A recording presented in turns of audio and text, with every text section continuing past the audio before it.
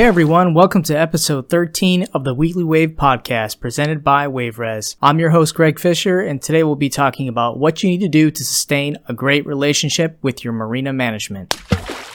If your business is located at a marina, you will often come in contact with marina management and staff. These are folks that will be assisting you with day-to-day operations. In my experience, you'll want to have an even better relationship with them than the marina owner, and here's why. At most marinas, the owner or general manager are typically not present and get most of their updates from their staff. If you and your team are doing everything right and treating the marina staff with respect, they will not only treat your customers well, but make sure your business is looked after. You'll also find yourself in a position of opportunity if new slips become available, as your name might be put ahead of the list. Marinas can be picky on what type of activities they want, and it's important to fully understand how the ownership wants the property to function.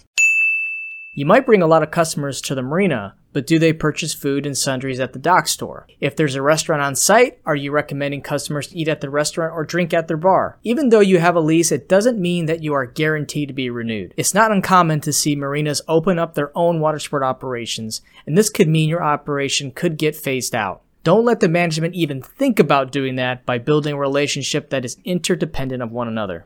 Bring something to the table that is hard to replicate and valuable to their entire operation of the marina. Cross-promoting your marina in your advertising is another great way to build your relationship.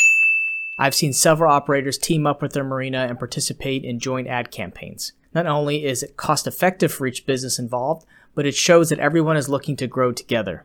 Whether it be flyers, Facebook ads, billboards, there are many different opportunities to partner on. Lastly, be sure to read your lease thoroughly and frequently. And before you enter into agreement, do your homework to understand if this location is best for you. Your relationship could get off on a rocky start if you jumped into a lease that didn't make sense. You can get more information on how to choose your location on episode 4. If you thought this podcast was helpful, hit that like button. Share with your friends, your colleagues. We appreciate comments and questions on social media as well. We also appreciate you reviewing the Weekly Wave on your favorite podcast app. Again, I'm Greg Fisher, and thanks for listening to the Weekly Wave. Thank you for tuning in to the Weekly Wave, presented by WaveRez. Please share your comments and feedback by connecting with us on social media. If you're looking for an industry-leading reservation software, schedule your free demo today at waverez.com. And don't forget to subscribe to our newsletter for more news and feature updates. Catch you next time.